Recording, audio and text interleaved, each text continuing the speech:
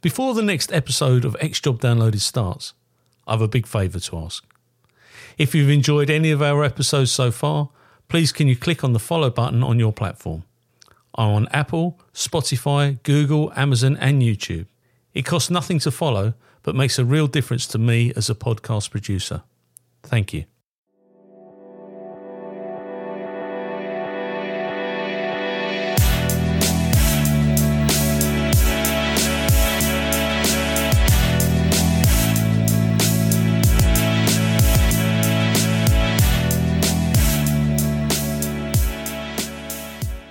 This interview has been tape recorded. My name is Paul Leary and this is X Job Downloaded. And today I'm going to interview Trevel Henry. Thank you so much for seeing me today. Where did it all begin for you, Trevel? Where are you from and what's your background?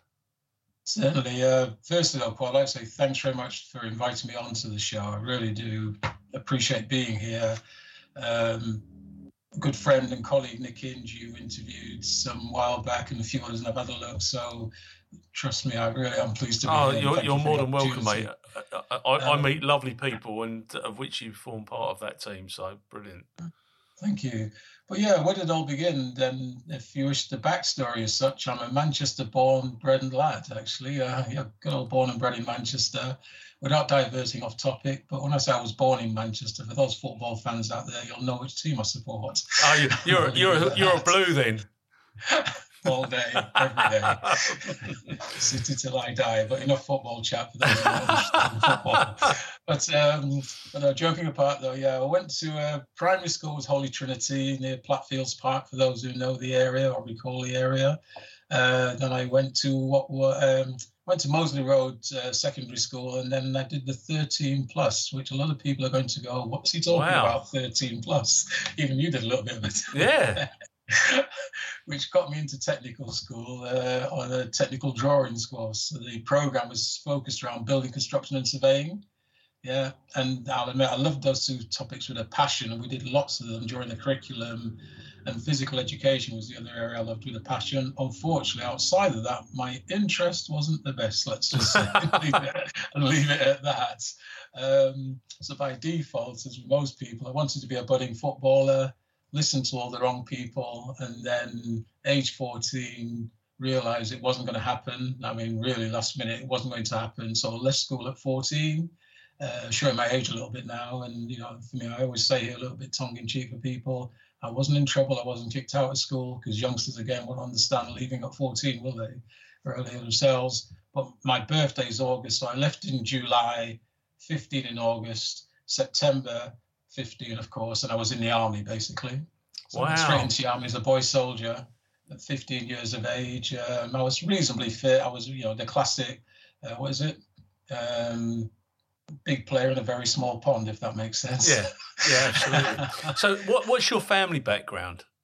My family background, yeah. My parents split up, sadly, as lots of parents sadly do. But Jamaica is the roots of the background, where my family are from.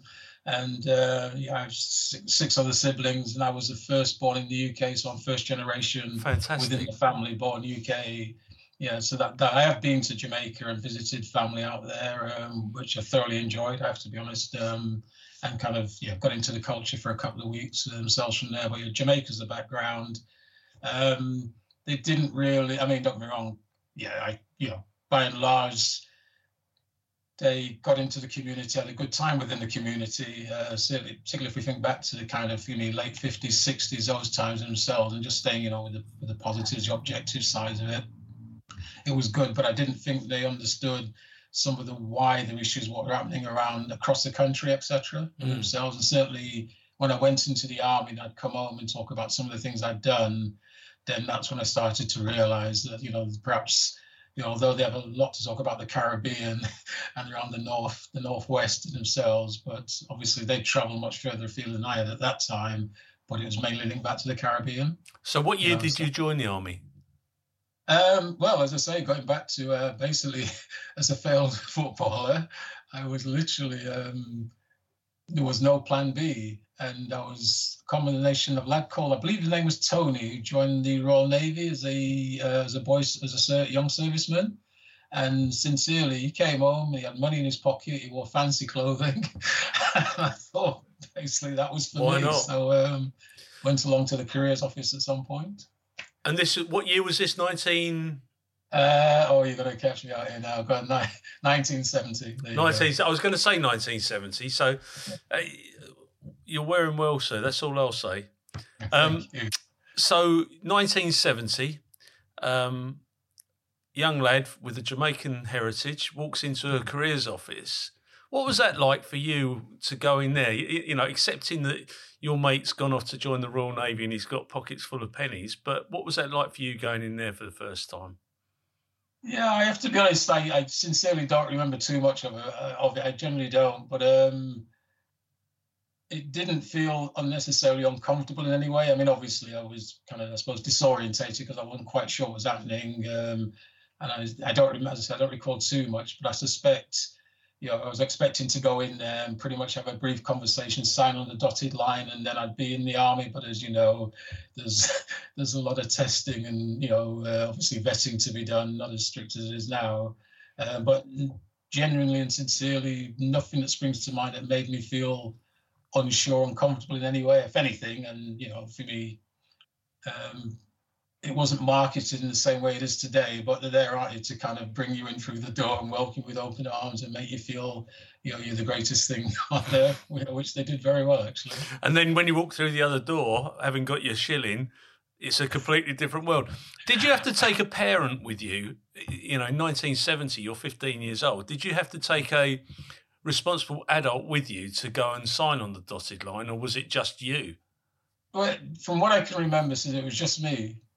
Yeah, because it was again, I said I generally don't remember too much for some obvious reasons. Yeah. But yeah, my parents were somewhat surprised that, suddenly I'm, announcing that I'm going into the army. And if I'm honest, let's be brutally honest about it. Having just turned 15, I haven't really got a clue what's going on, have I? Do you know what? Naivety is sometimes the best thing ever. Because if you don't know, it's not, if you don't know what's going on, it's not going to hurt you. So, boy soldier, you went through a form of training for 2 years before you joined regiment, or how did that work? Yeah, for me, I think probably the best example I can give people as a wider audience, boarding school in uniform. Right. Yeah. But obviously, as you alluded to, quite robust in terms of the training and the discipline. Yeah, but it stands you in good stead. I mean, you look at your office is tidy. You were in the army, sir. I was in the police. If you look at my office, you can tell I was in the police. But so what regiment did you go to after your boy service? I was Royal Army Medical Corps. In truth, and I say link back to the 13+ building construction and surveying, I really wanted to join the Royal Engineers. Right. But I'd missed the intake numbers.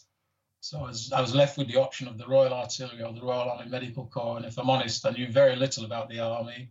But the artillery, the way it was portrayed to me, didn't sound very attractive. It's very loud. And where did you serve when you joined the RAMC? Where did you? Just outside of Aldershot, a place called Ashvale. Yep.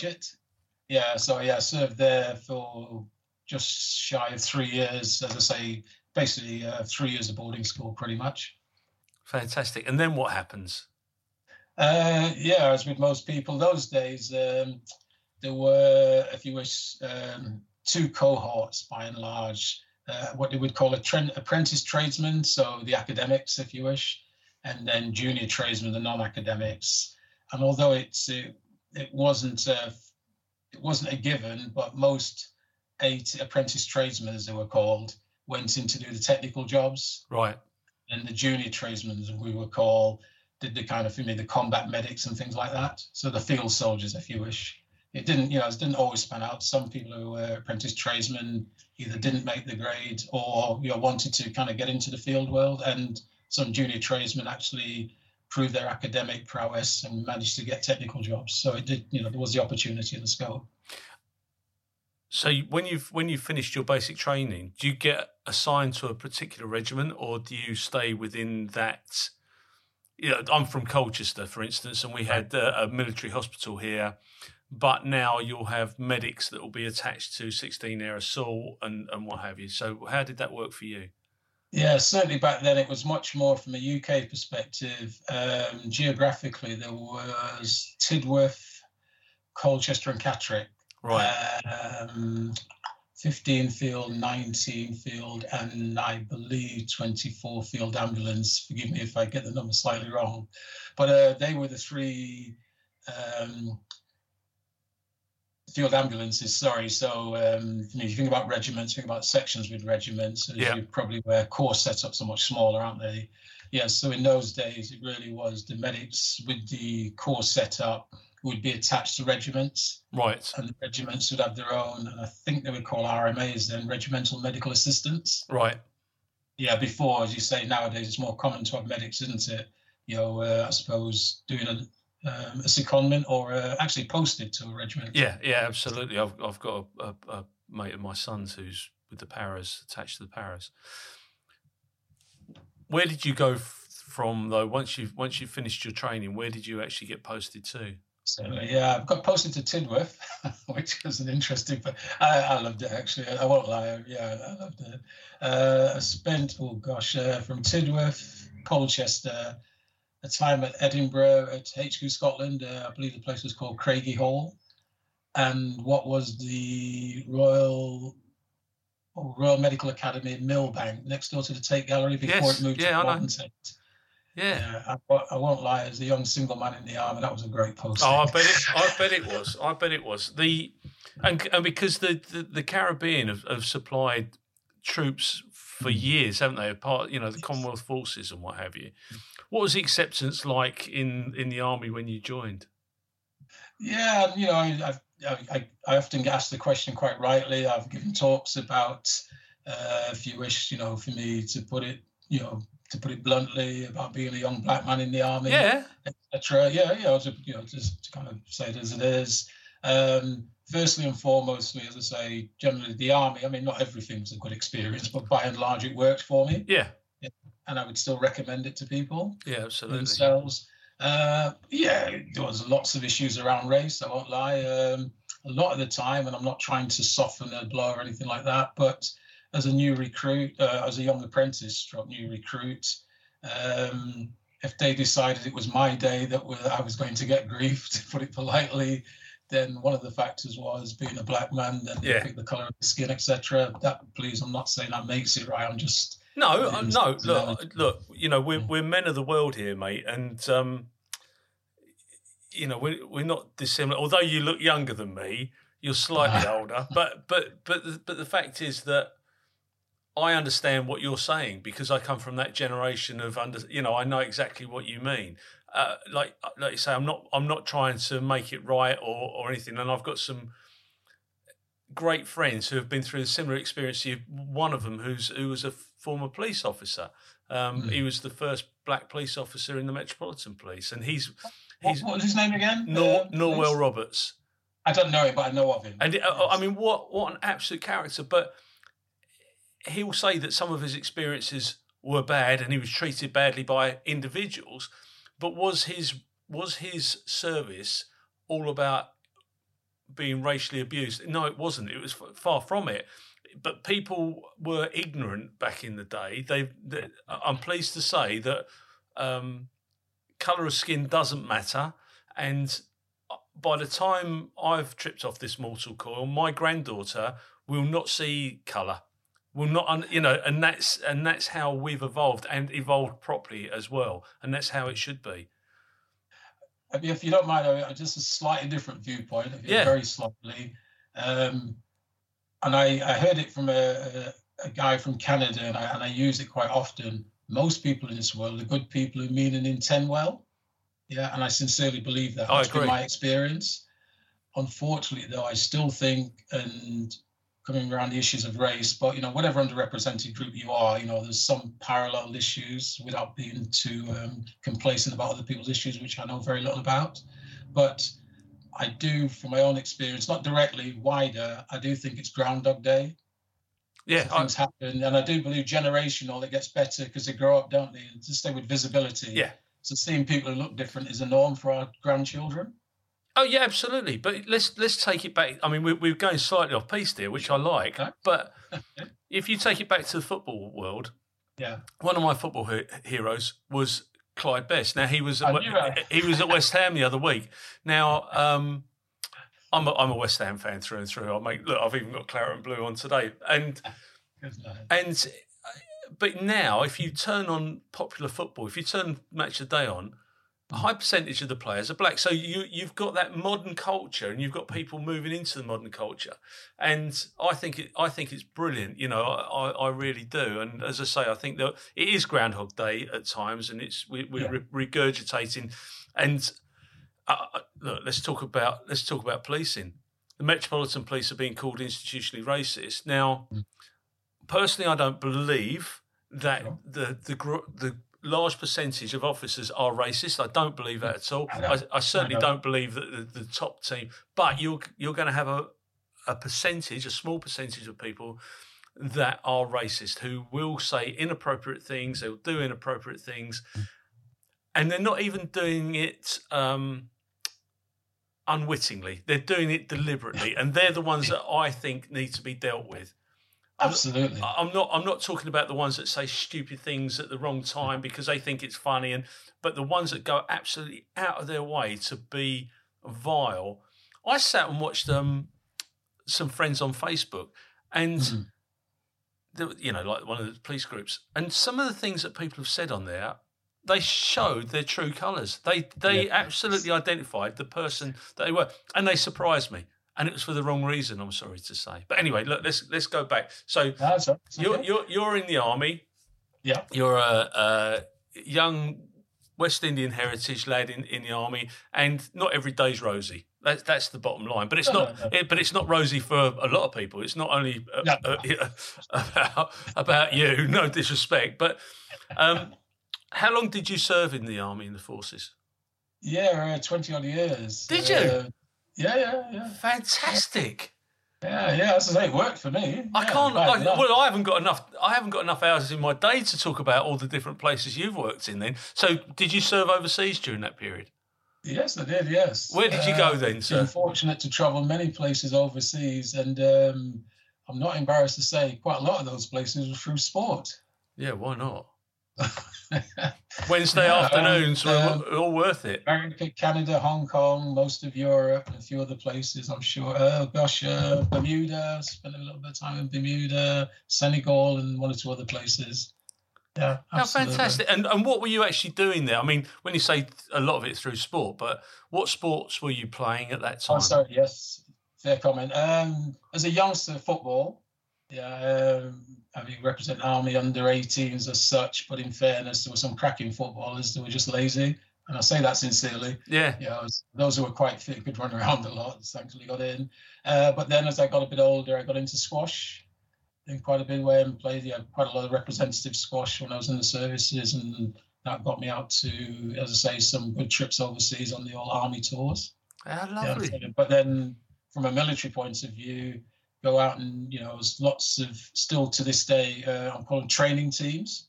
So to support the local communities, thrusters, medics, certainly, going back to, excuse my ignorance, whether it's Belize or British Honduras currently, I'm not sure which it is, excuse my ignorance. It's Belize, yeah, I think. Belize, yeah.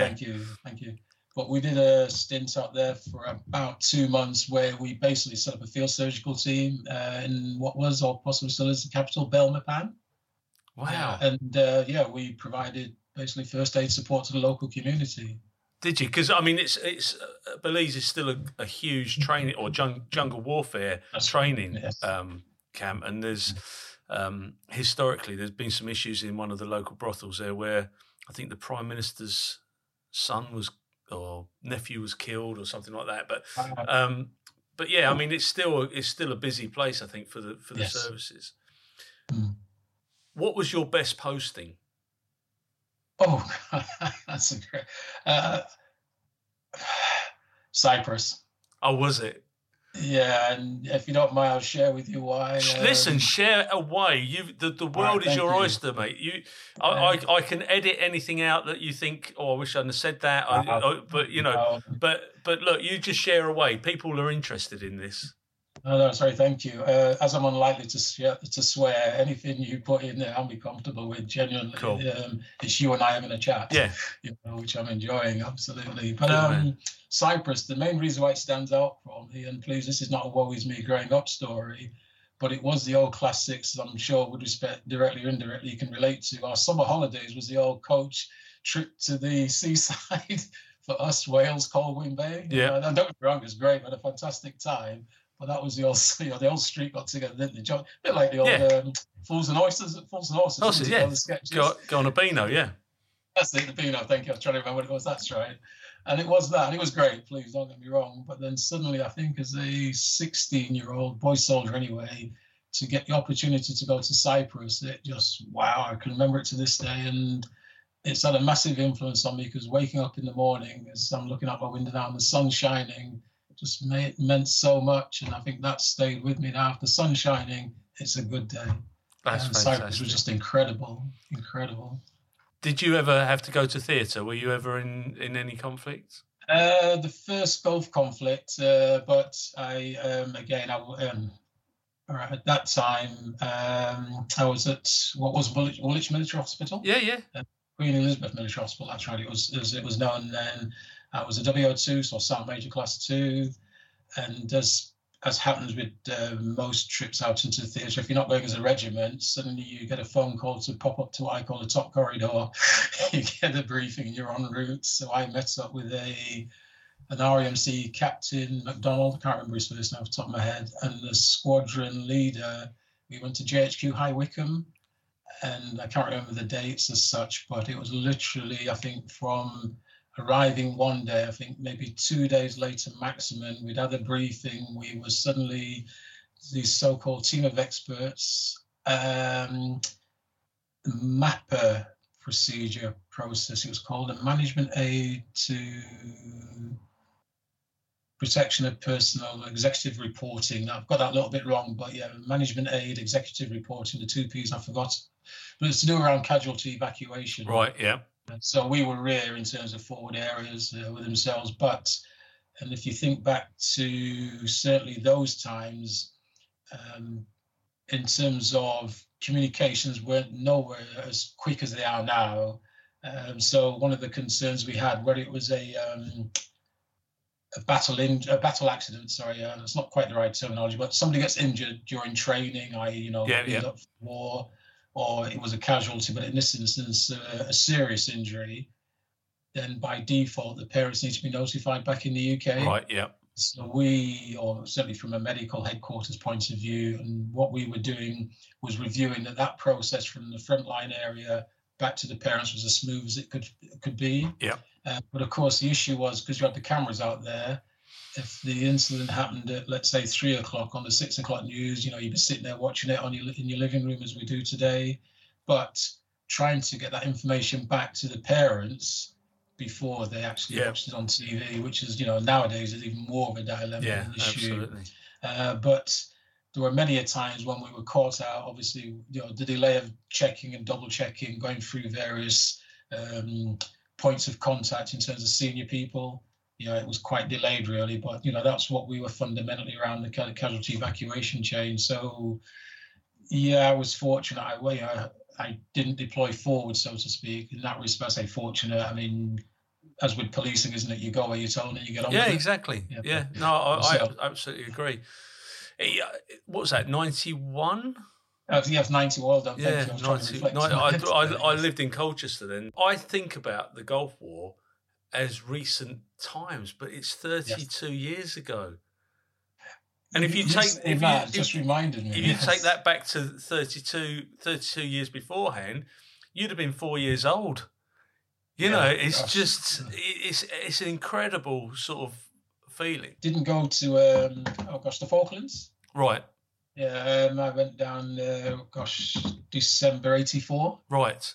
So the rebuild around Mount Pleasant area before the opening of the airfield and trying to rebuild, regenerate, etc. And that was, I suppose from a military operational perspective, and the recovery and the rebuild was interesting in that respect. Yeah, I can imagine. I've got a couple of mates, and I interviewed one who came out this week, and the Falklands is still a fresh memory. I was a kid, but it's still a fresh memory. Did you serve in Northern Ireland? I did, but I only did one very short stint out there themselves, and I spent a lot of the times in headquarters and hospital establishments. Right. So I wasn't patrolling the streets per se. Because Colchester, the military hospital, they've got a med centre there now because the military hospital's gone. And when, yes. When I was a little boy, we lived in army accommodation, and I ended up there because I'd fractured my skull. I fell out. Yeah, and we lived in this house, and it was Plessy Block, which was a famous battle, Victorian houses. And I had managed to climb out of my high chair and came crashing down on the stone floor, and that was it. I mean, how I'm still here, I don't know. It probably explains a lot about me, actually. If anybody's listening and they know me, that probably explains a lot about me. What was it like transitioning out of the military? I mean, there were obviously highlights in the military. You travelled, you played your sport, you learnt lots. You finished as a WO2. To be a warrant officer, 1 or 2, you've got serious credibility within your regiment, and the top look down and they have great respect for you, and the folks on the ground have so you're right in the middle. You're the senior NCO, aren't you, at the end of the day? Indeed, yes. But what was that like transitioning out from the army? I've recounted this to a lot of people. Imagine it was like I went for a job interview once in London, and when I left there, all I could think about in my head was it was a gentleman. So the guy who interviewed must have thought I just stepped off a spaceship, having been orbiting the Earth for 20 odd years. I did not have a clue what was going on. Really? I don't mind admitting to you. I was completely lost and disorientated. Thankfully, going back to your earlier comment, I didn't realize how lost and disorientated I was, thankfully, because I probably would have got stressed.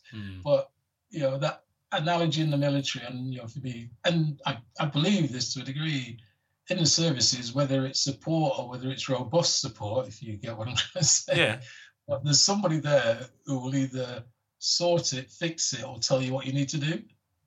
And then suddenly it's this, get on with it. And it was like, having been supported for 20 odd years, suddenly it was like, wow, it really was. Yeah, so completely disorientated.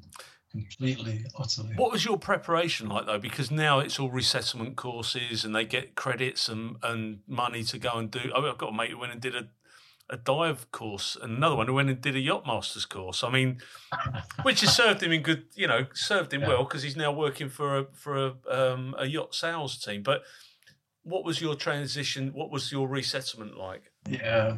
I mean, if I'm honest, firstly and foremost, I don't think it was, the process wasn't as structured as it is now, and that's, obviously things evolve.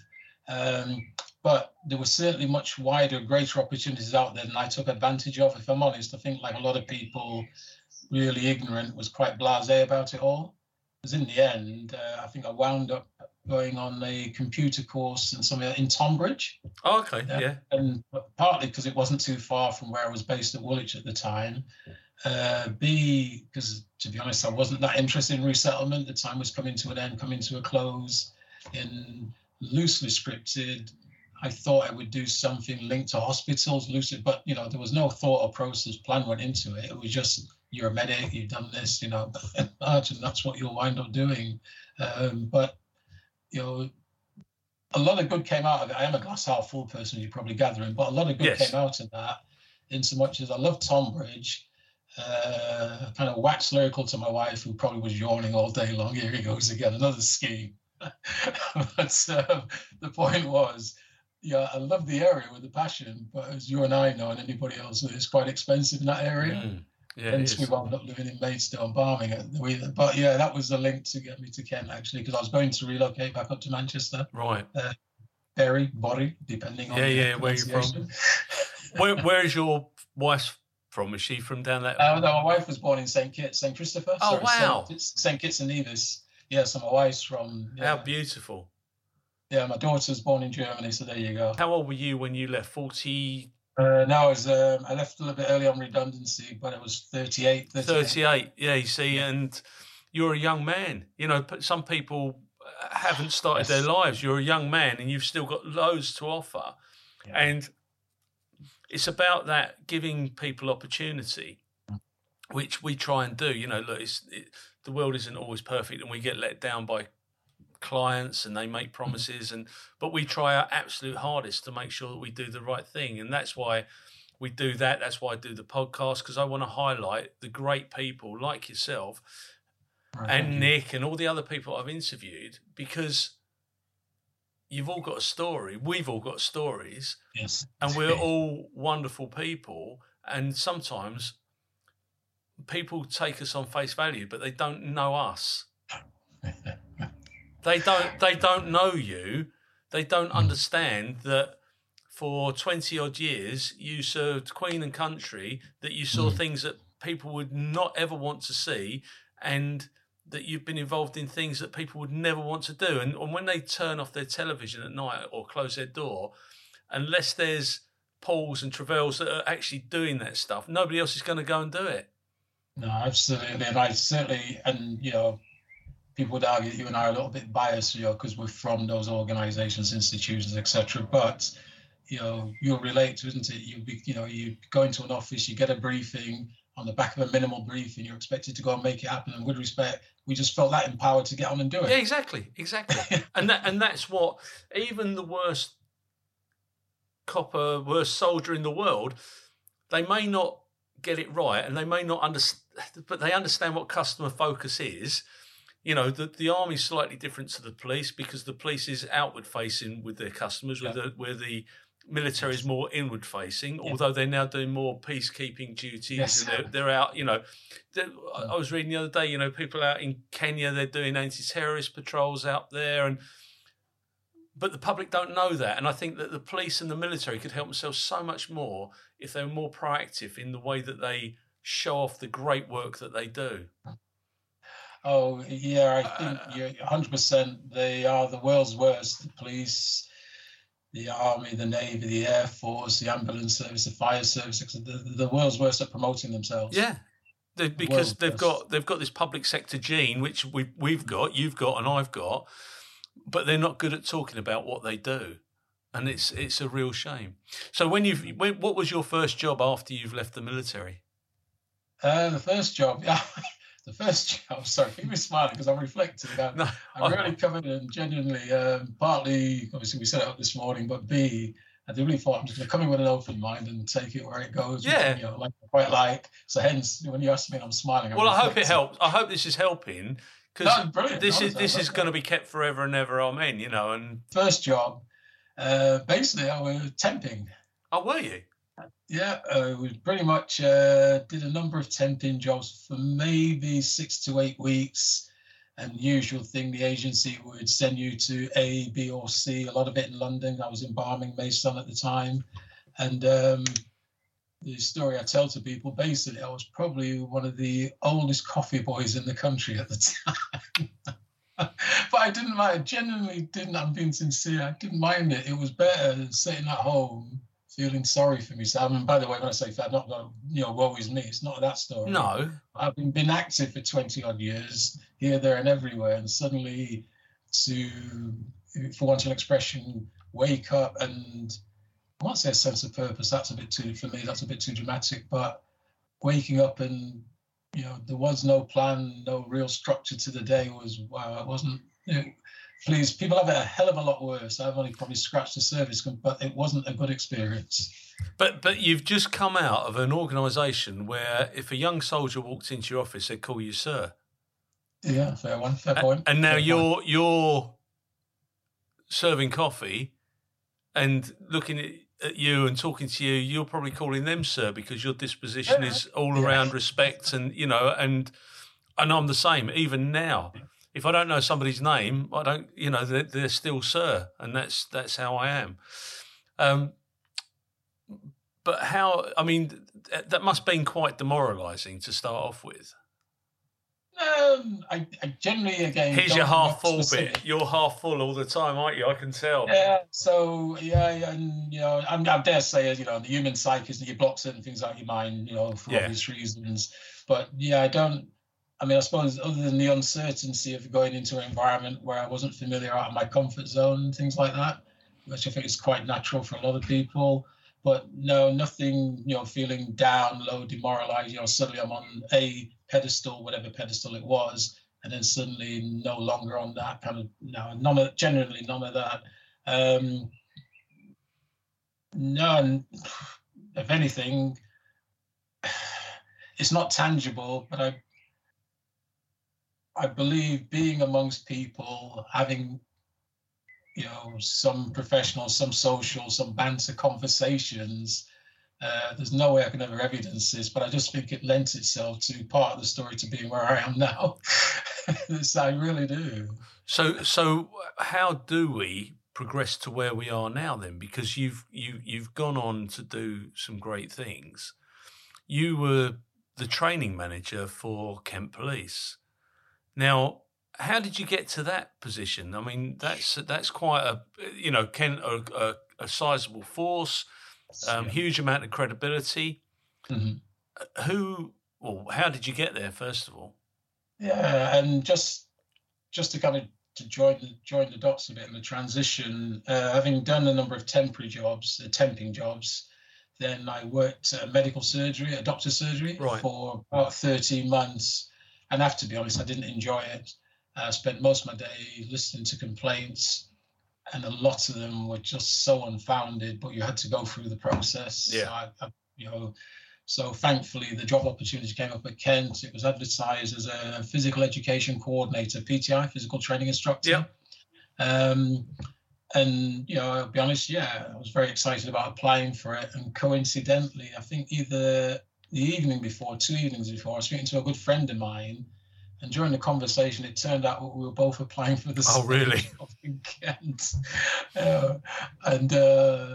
Very long story. I was, I think they call it the ACIs, Assistant Instructor of Physical Training as was in those days. Yep. So if you was a PTI within the Corps, your regimental cap badge. Yep. Whereas my friend, he was Physical Training Corps, Army Physical Training Corps. Okay. So I came off the phone. I remember saying to my wife, I said, I can't believe it. She said, what? I said, he's going for the same job as me. I won't say his name if you don't mind. No. But he's going for the same job as me, and by default, qualifications-wise, he's going to beat me hands down every time. And as they say, excuse upon me, behind every man is a good woman and all the rest of it. And I was massively into my squash and fairly okay and all the rest of it. And she said, well, theme your interview around squash, as much as you can. Obviously, I had to link it to policing, but that's what that's your passion. And I think that made me feel relaxed. And sometime later, from my perspective, the realization that it isn't necessarily the most qualified person they want for the job. You need the skill set, but the person they think is going to fit into the team, into the dynamic of what they're looking for. Because as I say, on paper, my friend, hands down. But that's how I became, as I say, the physical education coordinator. I was met by a PC, Charlie Small, who was basically part of the public order team, who on my day one took me up to the PTI's office, which was, do you know Kent at all? Excuse my ignorance. I do, yeah. All right, the driving range. Yep. Yeah, now the driver training school's up there. Training school, PTI's office, if you wish, with a gym. Yeah, and there was a sports dome there. Like these tennis domes that they have. That was the gym, a sports dome. But he took me up to the office, opened the door, and it was just full of boxes, and that was it. And sincerely, that was my welcome to Kent Police. And what year was that? Say again, sorry? What year was that? Oh, May 94, actually. 94. Yeah, May 94. Yeah, May 94. And, I mean, even during the interview, Stuart Donaldson, I think he was chief inspector, but that bit doesn't matter with respect. But Stuart Donaldson, during the interview, I can remember him saying to me, he said, you look very relaxed, and basically my response was, well, to be honest, other than the fact that you wear a blue uniform and I've been wearing green all my life, and some of your jargon I don't understand, but I said, this is what I've done all my life. Yeah. I feel like I've come home. And I think, as you relate to, we just say growing up with your parents from the service, just, don't get me wrong, all big industries have their culture, by the way. It makes me chuckle. Oh, of course. People go, your uniform hierarchy. I go, you take the average person to a local authority. If we watch the group down there during a break time, we can tell you who the CEO is.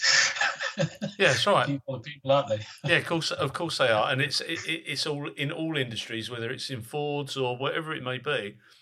There's a hierarchy, and that's how it all works. Yeah. So yeah, that's how started at Kent Police. As I say, physical education coordinator. But from day one, it was all about police self-defense. All about 95%, well, 90% plus easily about police self-defense. If you recall, in those days, certainly from a Kent perspective, bearing in mind 94, it was taijutsu. Yeah. Aikido, judo based, arrest in defense. Yeah, that's right. Goosenecks and everything else. There you go. Well done. But I still use that today. CS spray would have just been coming in. Battens have been in for a couple of years. You know, we've gone to asps from sticks, but yeah, I mean, it was the world was changing, and then of course we got the leg restraints and everything else that went with it. And I mean, what was that like though? Going into that, you've gone from the military, you've gone into the police. Now the military, dare I say, is probably more structured in relation to discipline. You know, as a sergeant major, if you walked in and said, right, you stand there, they'll stand there for as long as you like. With the police, I mean, now it's even harder because they've all got their phones and they're all WhatsApping their mates. But what was that like going into the gymnasium and trying to train all those new probationers? Yeah, well, from the probationers, it wasn't too difficult, but going back a pace though, but just the kind of the general discipline around the training school area complex. Yeah, in my head, I struggled with a lot of it. Yeah. Just the fact that I remember the superintendent at the time, having my welcome interview with him, and at the end of it, I remember asking him, how would you like me to address you? And he kind of looked at me, and if he'd have said to me, call me sir, that wouldn't have batted an eyelid because that's where I'd come from. Yeah, no, I'm with you. Yeah, and in the end, I mean, I must admit, he said, you can call me Steve, and I can't remember exact conversation, but it's something to the effect of, I can't call you Steve, you're the boss up here. Yeah, and where do you go to from there? I'm with you, absolutely with you, 100%. Of course, at that time, I think Ashford was still going as a police training school, wasn't it? So you wouldn't directly, you'd get the initial intake, then they'd be dispatched to Ashford, and then they'll come back for local procedure course. Spot on. Yeah, absolutely spot on. But you're then training people that are coming to the end of their service, and they'd have done 30 years. So in 94, they'd have joined in 1964. So you're getting the old and the bold come through who really don't want to be there. They're not interested in using gas and batons and things like that. What was that like? Do you recall any of that? Yeah, absolutely. I genuinely, and don't get me wrong, I'm not saying, for me, everybody took to me. I get that. I'm not that naive, but I can sincerely say I very rarely had a problem in terms of, let's say, discipline, for want of an expression. People, of course, people don't want to be there. And even to this day, people don't want to be at certain training. But as long as the courteous, and with respect, there's training I've been on in the past where I really didn't want to be there. But as long as you're courteous enough, you know what I mean, to look attentive, etc., I can live with that. Yeah, absolutely. A lot of people were comfortable enough, and I was comfortable with them saying, you touched on it. I was very fortunate, and you can't really pick your timing, so to speak. But when I came along in 94, at the back end of taijutsu, getting changed into judo suits, going up there, and you'll recall this as well, and I smile now, slightly embarrassed. We didn't do any talking, did we? Remember, if this and this happens, this is how you manage it. Yeah. Don't worry about the talking bit. Yeah, no, they grab hold of your shirt, you grab the hand, and you put them in an arm lock. It's as simple as that. I still 100%. Remember them. I still remember every move. 100%. You remember learning break falls? You had to go down on your knees, fall on your backside, and then you progressed it before all of that. And I look back now, and I'm sure others do, really getting changed into judo suits to go and practice martial arts, to go outside and work with the community. Yeah, but I think, but I think again, it's a part of the discipline, isn't it? We as a society, discipline falls apart, and from a police perspective, there is no rank in a dojo. You can either do it or you can't do it, and I think it's a really good thing. I think it's a really sad day when we stop doing these things, going on your mile and a half run, doing your 20 press-ups, 20 sit-ups, 20 burpees as part of your... Because with the greatest will in the world, a fat knacker like me could go and do a bleep test. But we still get fixated, don't we? There, somebody has to look like, present like an Olympic-based athlete. Yeah. We're still fixated with that, aren't we? And in the past, I've been guilty of that. I don't mind admitting it. But, thankfully, as you get older and allegedly wiser, at the end of the day, as long as somebody can do the job, and as well as I do, not just policing, but many jobs, define the job. Well, yeah, absolutely. But I do think it is about presence, certainly in the police. Yeah. Standards and presence actually do matter. And, I would wear my hat with pride. Absolutely. Yeah. I'd be out there with my big hat on and my flat cap, whatever the situation, and turned into my dad. Yeah. How long were you there as the head instructor? Well, just linking back a little, if you don't mind, a little bit. Yeah. I think twofold. When Batten came in, because remember prior to that, and I suppose just to give people a little bit of context, as you will certainly know, it was a wooden truncheon and chain link cuffs, which nobody carried. So suddenly we went to Batten's rigid handcuffs. As you quite rightly say, you call it its colloquial title, gas, it was more commonly known. Yeah. And then, as you say, you'd have your old and bold, and I say that with tongue-in-cheek, humorously, who then attend the training. And from my experience, they go through the training, but at the end of it, they go, I'm not really happy about this. I spent all these years doing this. Yeah. And now I'm being told I've got to carry all this kit. And by the way, you tell me if I'm concerned for my safety and I can justify it, I can use force. And that's how a lot of the conversation, after the training, they come up, now it's comfortable to have the conversation. Why not? We want people to be empowered. Yeah. But they'd say, this is not me, that's changing, I don't like this and things like that. I'll be honest, initially, I struggled to get my head around it because bearing in mind where I'd come from, I couldn't, after a while, I started to appreciate, particularly people in certain roles. Yeah. They weren't necessarily front-facing. But yeah, initially, probably for a good year or two, possibly, I really struggled with why wouldn't people want to attend training and get PPE? It just didn't make any sense to me at the time. But I know people that actually handed in their tickets. They actually retired on the back of having to carry an Aspen. Yeah, actually, what you just said about, I'd forgotten about that. Yeah, people handed the tickets in, didn't they? Yeah, they did. Right. Yeah, they just said, I'm not doing this. And a lovely fellow. And he just said, you know what, I can't do this anymore. I'm not here to beat people up. I'm here. He's a community police officer. He was as hard as nails, don't get me wrong, but if he needed to do it, he could restrain somebody without using a baton. Yeah. And I think that, look, has it gone too far? I don't know. I do worry that all of this additional equipment has it's built a barrier between the officers and the public, which I find really quite, like the tasers. But I also get that people have got to defend themselves. But you only have to look at the rise of complaints around use of force. I wonder if there'd have been the same level of complaints if people had just, grabbed hold of somebody and restrained them in the old-fashioned way. I'm not saying giving them a beating or anything like that, but the old-fashioned grab hold and hope for the best, that went a long way. Well, something you just said there, and genuinely, and I was going to bring it up, but you've introduced it. But I think, the issue with PPE has put a bit of a gap between the policing and the community, from a wider perspective. But I also think going from the days of the white blouse on the blue shirts, the different, the broadly blue trousers, to suddenly wearing black shirts, black trousers, boots, the elasticated buttons. Now it's designed differently. I was like, wow, what are we doing?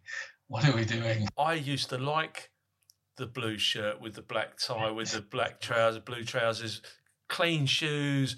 Yes. I used to walk the town in a big hat, wearing look, it wasn't practical, but it looked bloody smart. But I'd wear a tunic, and when it was raining, I'd wear an overcoat. Now, and if I went to a pub fight, then that's how we were dressed.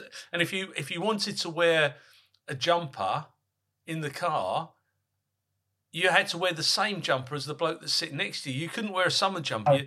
If he had a NATO on, you had to wear a NATO as well. So there was that standard of uniformity. And there was nothing wrong with that. And like I say, I know I sound like my dad, no. but that's how it was. So there's some things I'm sure, like you in my family and kind of, I'm going to call it circle of people I know and all. Yeah, some things I'm just sorry, I'm not buying it. No, I'm with you. But the problem is that the police constable today that will be wearing that equipment will be the chief constable of a force in 20 years' time. And then they'll try and change it even further, and there'll be more additions, and there'll be, greater barriers.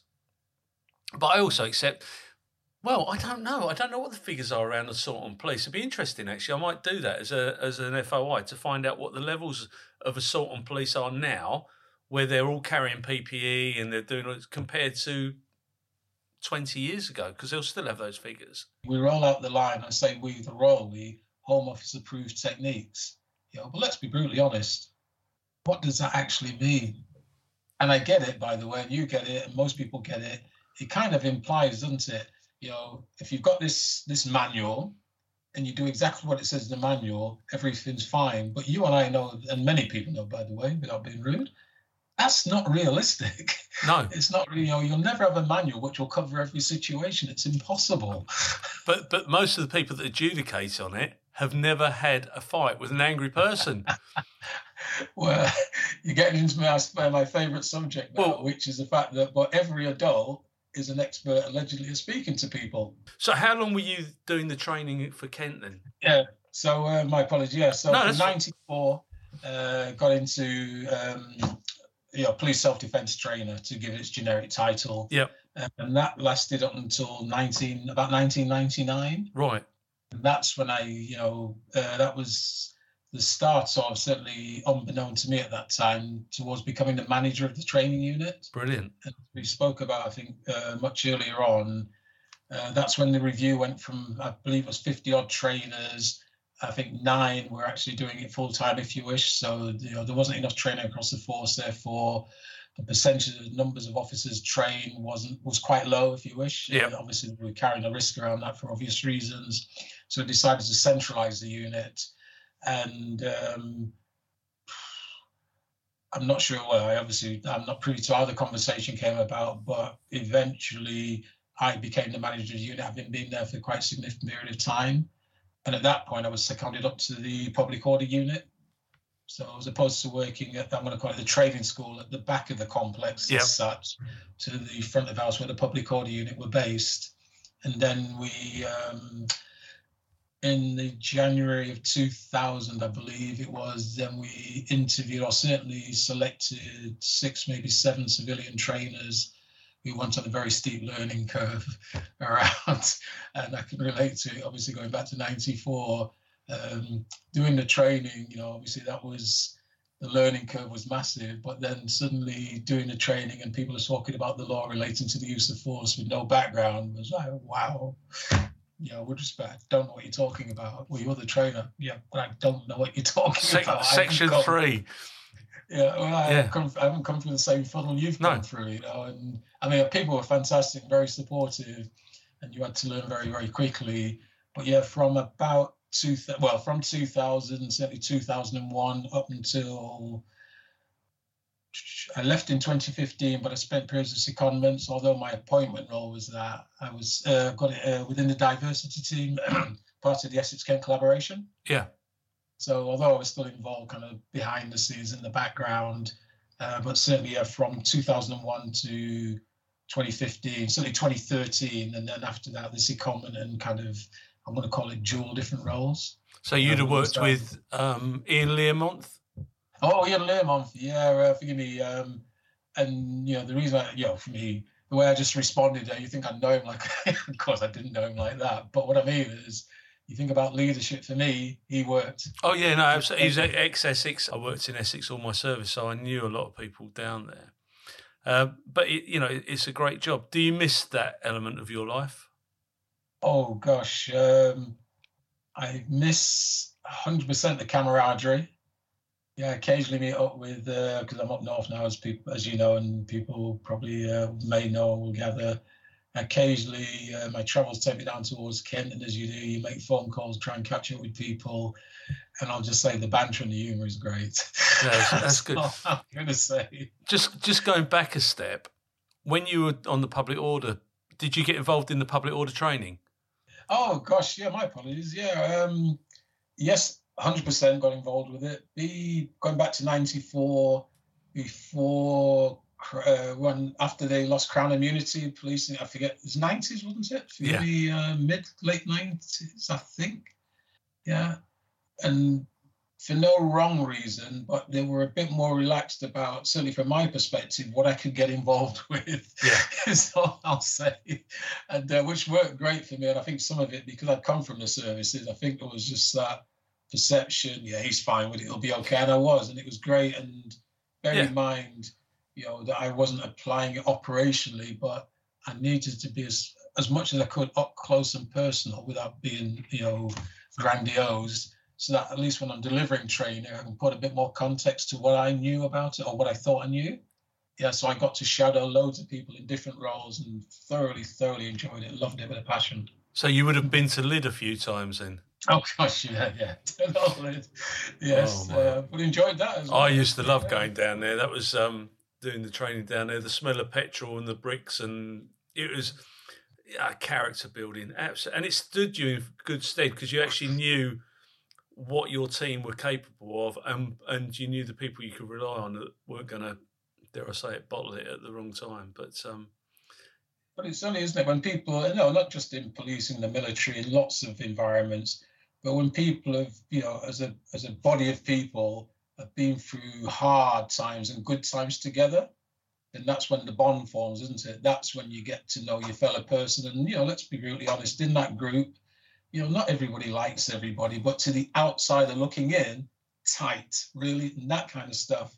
And it sounds very great. And I, so when I'm talking to some families, I'm sure, and all of us do, as the more mature people, they look at us and start yawning. But it's like, no, that was a great experience. But you're absolutely right. You're absolutely. There were people that probably couldn't stand me, but I knew that if we were in a situation, I knew that they had my back and I had theirs. There was no way we were going to hang each other out to dry. We were going to work together.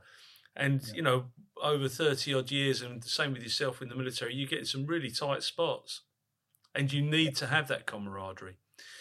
And some of those guys today, it still comes with them a lot, maybe online more and stuff like that, but still, and, I don't mind admitting it, we still tell the same stories over and over again. Yeah, it is lovely. What was the motivation to leave in 2015? What made you turn it in? Yeah, certainly.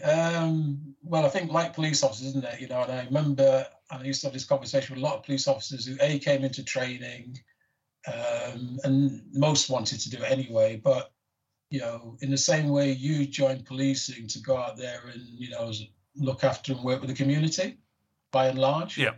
And I joined to train people. So don't get me wrong, I enjoyed being a manager. A lot of kudos went with it in the context, but I can't remember, I couldn't give you the date time reference, but I can remember clearly being in the office and they were talking about something in training, and that was a realization that actually it's moved on now from what I'd introduced. Yeah. Yeah, and that really, it must have been a long time of reflection, like what I thought I knew, and I had a big involvement in the training and moved on significantly.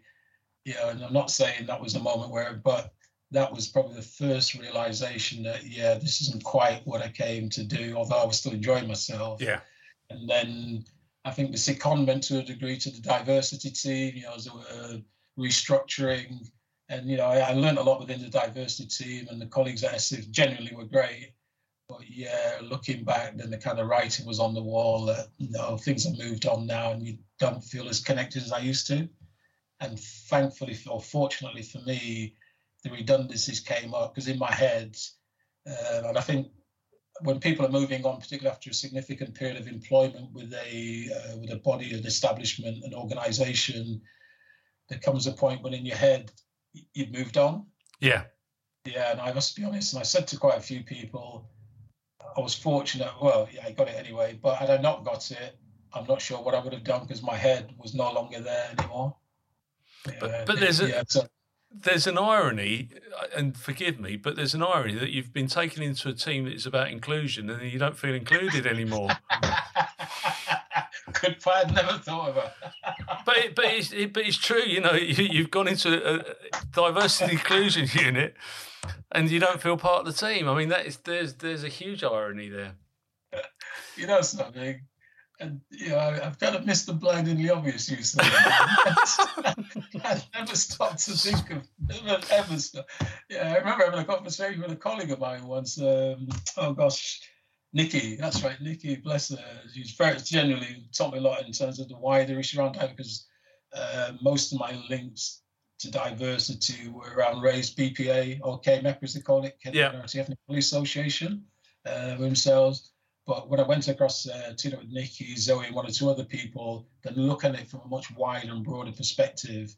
But I can remember one day saying to her, we were doing some event or other. I'm like, I'm a bit fed up with this, chunta, mo, and, themselves from there, I'm coming across here. And she would say, yeah, but think about it. At the end of the day, you're being paid to be here.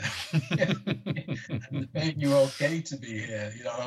Fair play, you know what I mean? Just mind your neck and get on with it. Yeah, it's but what you see and what I see in diversity are two different things, and what somebody else will come in, a younger person will see it from a different perspective as well. Oh yes. How do you think the police service deal with diversity now? I mean, it's evolved significantly since I joined. But what do you think? Looking back to your army days and your police days, how do you feel that they deal with it now?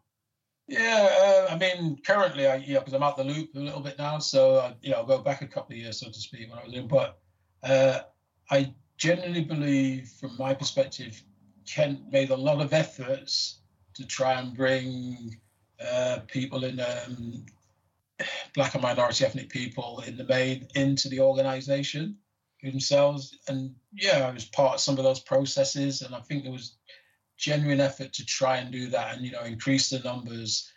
Unfortunately, I don't think it was intentional, but having through periods been successful in that, and I have no knowledge of this, so it's just my own viewpoint, if you wish, but the steps then around progression, whatever progression meant, I don't think there was a process in there to support people when they came in around that. When I say progression, I'm not talking about all hierarchy, whatever the progression meant. And I think that's where a lot of it failed themselves from there.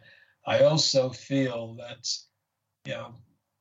having tried the processes, certainly from my point of view, over 20 odd years, and the figures never particularly increased, then, I was an advocate of positive action. What I mean by that, so people who from underrepresented, disadvantaged groups who didn't feel they had a hope to get into policing, then they should be supported towards the application process. Yeah, just so they have the opportunity to then, along with you, me, and everybody else, apply to get into the police or get into certain roles. That's what I mean by positive. Not about, to put it crudely, me being placed in front of you, to put it, crudely, so I can get the job. That's not what I'm talking about.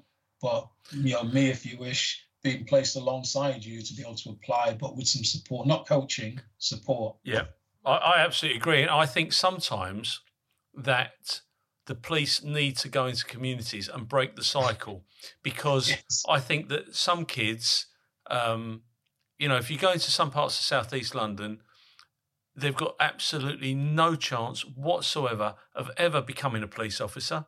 Yet they'll make the finest police officers in the world, but they'll never break that cycle because there's no one there to mentor them and bring them through that, through the difficult times, and get them out of the cycle of, whether it be knife crime, drug dealing, whatever it may be. Mm-hmm. And I'm not saying that they're doing that, but they're in the company that people that do is making the police service credible so that they will join. Because at the moment, there aren't enough black kids joining the police service. No. And until they do, but it's also, and if you speak to Norwell, he'll tell you, and I would love you to meet him because he's a smashing guy. I know lots of him for obvious reasons. I know lots about him. And he's absolutely brilliant. In fact, I think he's from St Kitts, if I remember rightly. But nevertheless, but he will tell you that it was the acceptance by the younger people in the black community that were the biggest barriers. The older people were totally respectful, and they wanted him. They wanted him to be their representative in the police service. But the younger people didn't want that. And it's about that education and understanding. And I saw a brilliant video of a young police officer playing basketball with a load of kids in a absolutely superb. That is what community is about. Yeah. And I think unless we start to break the cycle, get the coppers in the community, properly in the community, and Baroness Casey has made it very clear, policing is failing because coppers, they've withdrawn their services. There are no, they've closed their police stations. They're not in the community in the true sense of the word. And until they do that, they're not going to change the cycle. So what happens after 2015? You've now left Kent Police. Yeah. What happens to you then? Yeah. So prior to leaving, I think we still call it secondary employment. Getting a job outside of policing work. So I had periods of that, quite a good number of years with sales. So I was familiarising myself, certainly training people in other sectors outside of policing. But in 2015, I just, for me, naturally went into, if you wish at the time, being a freelance trainer. Yep. In sales. And, whether people are in enforcement or staff who provide a service to the public, fundamentally, when I say my line of business, personal safety training, stage one's got to be about customer service. It's got to be, hasn't it? Yeah. And I think people underestimate that from my point. Not all, but a lot of people. It's all about, isn't it? Most days, for most people, are good days. You're having a good interaction with people, having a good time in the workplace, having a great time. Every now and again, things don't go according to plan. They don't necessarily go horribly wrong. We have near misses. Yeah. I understand the near misses, then that will make people reflect. It's not that they've been complacent or laxed or anything, but things just happen, don't they? You'll know. Yeah, absolutely. Best plans in the world, things go wrong. Yeah. So, I was doing that freelance across different sectors, and basically, like going up and down the country, not on a day-to-day basis, but, just to get experience in different sectors themselves, and just picking things up, because obviously I knew a reasonable around personal safety themselves, but it's just a contextualization. Yeah. I mean, that's one level themselves, but then start to understand the language, some of the legislation, some of the regulations for those sectors. And then, as we all know, and that was working very well, still in Maidstone. I was enjoying it. Then COVID hit, and COVID, whilst it was a very bad experience for a lot of people, but for me, it was great. In no particular order, that's when I really got to know Nick very well. Well, obviously prior to that, but you probably know we do Wordly Wise together and a lot of good stuff. And top man, genuinely top man. But Nick joined a networking group, ABC. Shout out to ABC Network down in Kent there. But generally sitting around the table with people, we're running businesses, small, medium, some large, but basically learning lots from them. And I won't lie, thinking, well, actually, I fancy some of that. Not that I can do any better than them, but listening to what they were doing, thinking, well, I can do the same. And it was a massive turning point to getting a bit more business-minded about this, networking. And I'll be honest, until COVID, I didn't really appreciate the value of networking. I've got lots of contacts, lots of good friends, lots of colleagues, and now appreciate much more the value of networking. It should never, ever be underestimated. Oh, it's huge. It's a huge part of any business. Yeah, but then I think with that, making your own luck, so NVC was, because that's the company I ran. It's still in the background, which I'll make a link to. But that was developing quite well. And then last year, towards the back end of last year, I was given an opportunity. A gentleman by the name of Mark Dawes, a lot of people know in the training world, who's a very influential figure. Him and his wife Deborah, National Federation of Personal Safety, NFPS, Limited. Yep. They built that up over about 25, 30 years themselves. He was stepping back to retire, and he gave me the opportunity to be a co-director with my co-director friend and colleague Rab Landells, which for me and Rab, what might be saying for him, was a massive step up in terms of a business opportunity. Oh, fantastic! So we a much wider hub. What I forgot to add in all of this, apologies, was that whilst I was at Kent Police back around 2001, I got involved in the world of expert witness reporting. Wow. Yeah, and that, and if I say to you, and I'm not exaggerating too much, I was called in, given the briefing, here's the document, get on with it. Never even been to court in my life. I take it you've been to court now? Yeah, lots. But at the time, I forgot the sergeant's name. Slightly embarrassed, but he went out of his way to take me into a courtroom, so that when I had to go down the next day, I wouldn't be totally out of my comfort zone. Because people assumed I'd been in court. I mean, hopefully not negatively, by the way. I hope not, but but certainly doing the expert witness reporting, which I still do now. And you'll know, but just for the wider context. Receive instructions from solicitors to review case file evidence about the appropriateness of the use of force, and based on the evidence that's presented, give my opinion based on. But I like to view it from appropriate, because you touched on it. It's for a jury, isn't it? The judge to decide what was reasonable, etc. So we do that across all sectors, all services. From an NFPS perspective, we train trainers, but we also support business in terms of. And I'll say it, but I'm sincere about this. We want people to improve the safety of the working environment, enhance the services they're delivering, because if they feel safer, they'll provide a better service to the people they're there to support, which will ultimately empower them to feel good in the workplace. And I know people will say that's a cliche, but I believe that. I really do. I absolutely agree. I absolutely agree. So you are an expert witness in use of force. Absolutely brilliant. And what is your coverage? Predominantly the UK, but overseas. In the last 3 or 4 months, I've done 2 cases linked to New Zealand. Wow. Sadly, it was online. I didn't get to that. Sadly. When it first came up, I won't lie, I was thinking, great. Here we go. There's still time. They might plead not guilty or guilty. And it's more defence work that you do.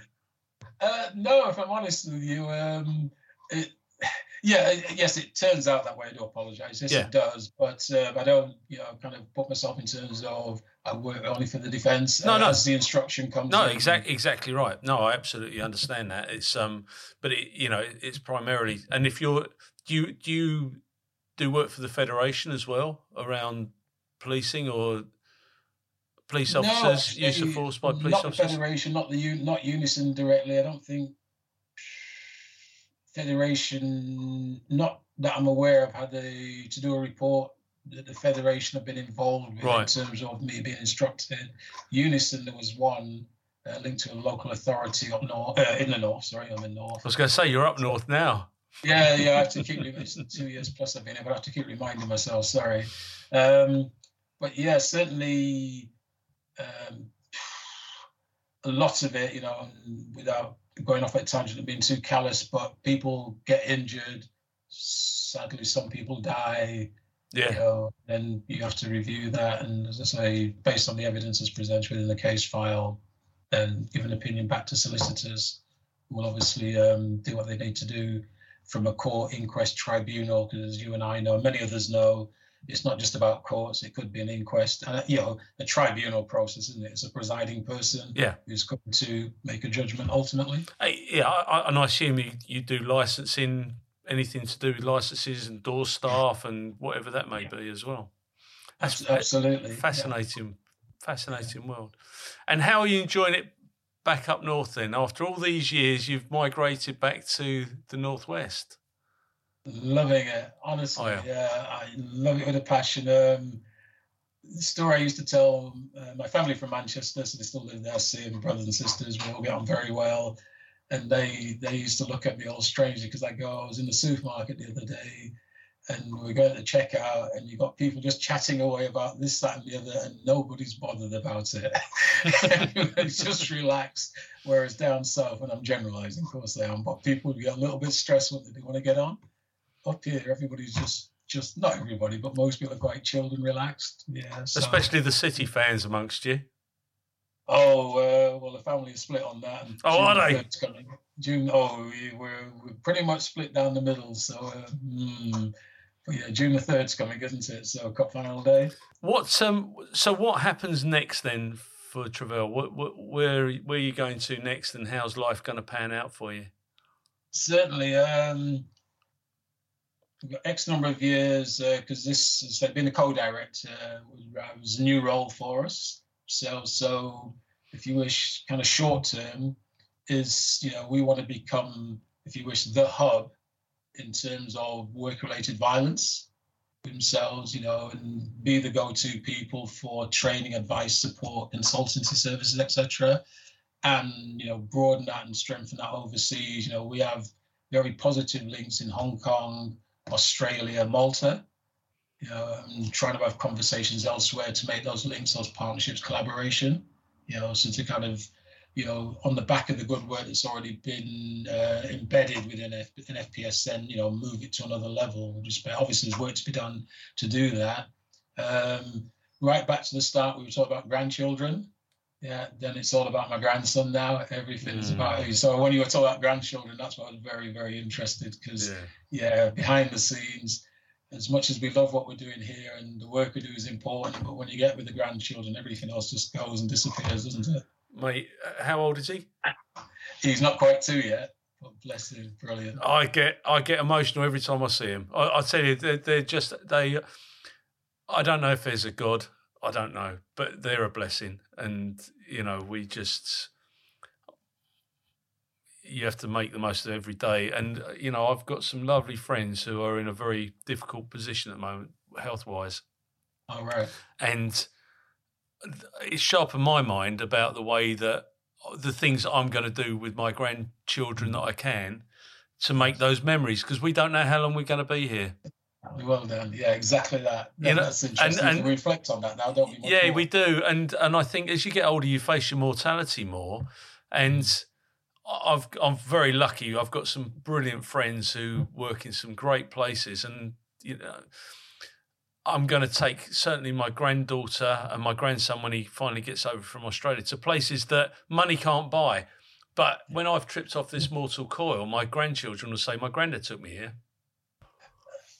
Sincerely, no, I get it. I honestly, Jen, that's why I say when you talk about it, it's here's a shocker, and you'll relate to this. Isn't it strange that our grandchildren are the greatest kids in the world? honestly, mate, I cannot quantify. I love my boys dearly, I do, because they're my sons. Yeah.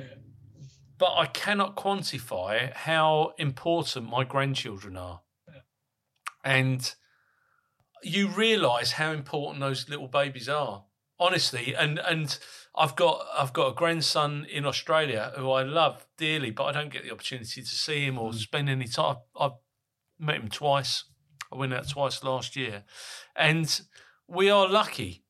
The fact that we've got these kids, what we're really lucky, Trevel, is that we can give them back at the end of the day. and let their mummies and daddies put them to bed when they're screaming. When match of the day comes on, I haven't got to worry about it, have I? I'm all sorted. But yeah. So my friends who are seriously unwell, I know how important their grandchildren are to them, and I know how important my grandchildren. So it does put a different perspective on your life.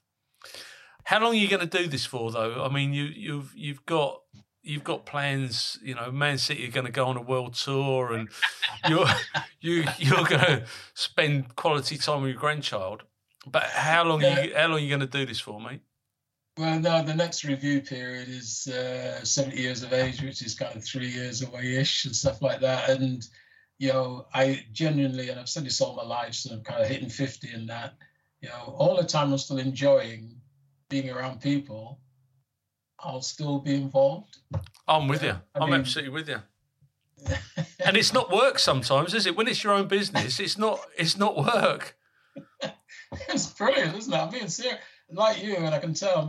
But we love what we do. I love it. Yeah. You know? It's not about people. It's about people. I always say that I will never ask for anybody if I can have a day off, because I don't want to go back into that situation. I'm quite happy to do what I do and never have to ask for it. But I work every day in some form or another. Yes. I'll spend my day grafting away, and I'm sure you're the same. My daughter used to be freelance when she was much younger, and like yourself, growing up in institutions. I don't mind admitting, we'd have some fallouts over the fact that she didn't have a full-time regular job. Yeah. But now that I'm at the other end and I'm now working for myself, I get it now. Yeah, it's so empowering and rewarding, isn't it? Oh, it is absolutely. Look, it has its downtimes because you think, what am I going to? I hope such and such can't. And I think being in the police, if I went off duty and I'd say to the sergeant or whoever was on duty, can you make sure that's on my desk tomorrow before I come in for work tomorrow? That would be on my desk. They may have sat through the night, bless them, to do it, to make sure that it was there. And the military was the same. It's like, you're the sergeant major. You'd be saying to people, right, I want that on my desk, left, right, tomorrow morning. I find in private industry, the letdowns are quite significant. There is no time scale. There's no time. So if you have a meeting with someone, you say, can we get this result? Yeah, we'll get it done. And then 6 months later, you're still in the same. Yeah. You're still chasing the same rainbow, and that's the only thing that really does get me down in business. No, you're right, and I still haven't 100% come to terms with that yet. And the other thing I find in certain meetings, and you'll definitely relate to this, I'll say, right, we've got about an hour for this, 30 minutes, because I'm sure you've been there. Some of the meetings, some of the social pleasantries go on forever. Oh, I know. Yeah, when are we going to start the meeting? Yeah, let's just get on with it. I don't want to know what you have for breakfast or that you're off to, Dubai for your holiday next week. I just want to get on with my work. Absolutely. But yeah, as I say, 7 to be the next review, and I do less front-facing delivery of training now, partly with the size of the business we've got in terms of keeping all the current, future, etc., clientele on board and getting them on board and keeping them supported, and plus as well, I think in terms of my age now, that kind of suits anyway. I don't mind admitting, although I still like to do my exercises and so I keep fairly healthy, but your body reminds you if you do a bit of a robust session that, you're not 18 anymore. No, sadly. Sadly, mate. Trevel, it has been an absolute pleasure to speak to you today, sir, and I genuinely mean this. I hope that we get to meet up and I get the opportunity to buy you whatever you drink. And a coffee. I don't drink, sadly. But no, there's no sadly at all. I think you're quite right. Otherwise, you'd end up like me. By the way, I've been meaning to ask you. Go on. What did bearing in mind the beard, what did you think of the old Chief Constable Police Scotland? Oh, I don't know. Oh, you're talking about he's going to ban beards. Oh, now, listen, let me get you onto that one. I actually agree. And I actually agree. The rule of thumb used to be that you could grow a beard in your own time. You'd never grow a beard on duty. So if you're on annual leave, you grow a beard. So I only grew it to look like my mother-in-law. But anyway. Steady. But the other one for me, and I've got tattoos, but you would never ever know, is the excessive amount of tattoos that coppers have got now. They've got a beard down here, and I think that's probably what he's talking about. But they've got a huge beard, absolutely covered in tattoos, and they're lovely, lovely people, but I can't relate to them. I want somebody, if I'm in dire need, look, I don't care what they look like if I'm in that much of a need, but if they're investigating a crime or whatever it may be, I want someone to come around that I can relate to. Yeah. Before we go any further, there's an old saying that we or a phrase that we use in the police. Is there anything you'd like to add, alter, or correct in the statement that you've made today? No, I'd like to just kind of from a wider perspective add, but no, nothing. I mean, genuinely, everything we've been discussing, I'm comfortable because the interaction's been sincerely has been great. But what I would like, if you don't mind, just a little bit linked to what I do and then yes. And I say this sincerely, but if there's anybody out there who needs any help, support, advice, I'm not talking about training. Yeah, we'll provide training, of course we will, but just help, support, and guidance, then please don't hesitate to get in touch with us. Where we can help, we'll help. If we don't know, then we've got a network of people we can call on to support people. But I appreciate you giving me time just to put that out there, please. So it's not a sell, it's just offer of support. Listen, this is what we do. So what I'll ask you to do is if you can let me have all of the links to everything that's relevant, LinkedIn, whatever you do. If you let me have the links, I will put that in the main body of the text on the main page, and people can click onto it. You'll be able to find it on the main page associated to this particular podcast. All I'll do is I'll send you the Ex-Job Services link, and you can have a look at that. And basically that's a repository for people that got background in police or military, and they can advertise their businesses on there. And jobs are good. And then people can go to that because it's a repository for nice people who can promote their businesses on there. You can have a look at it. There's no pressure. If it's not for you, then that's fine. All right, brilliant. Certainly, I'll definitely look at that, without a doubt. Trevel, and I generally will make contact when I'm coming down, sincerely. And by the way, I'm glad you mentioned Clyde Best, because that really does take me back to my being a child. Clyde Best.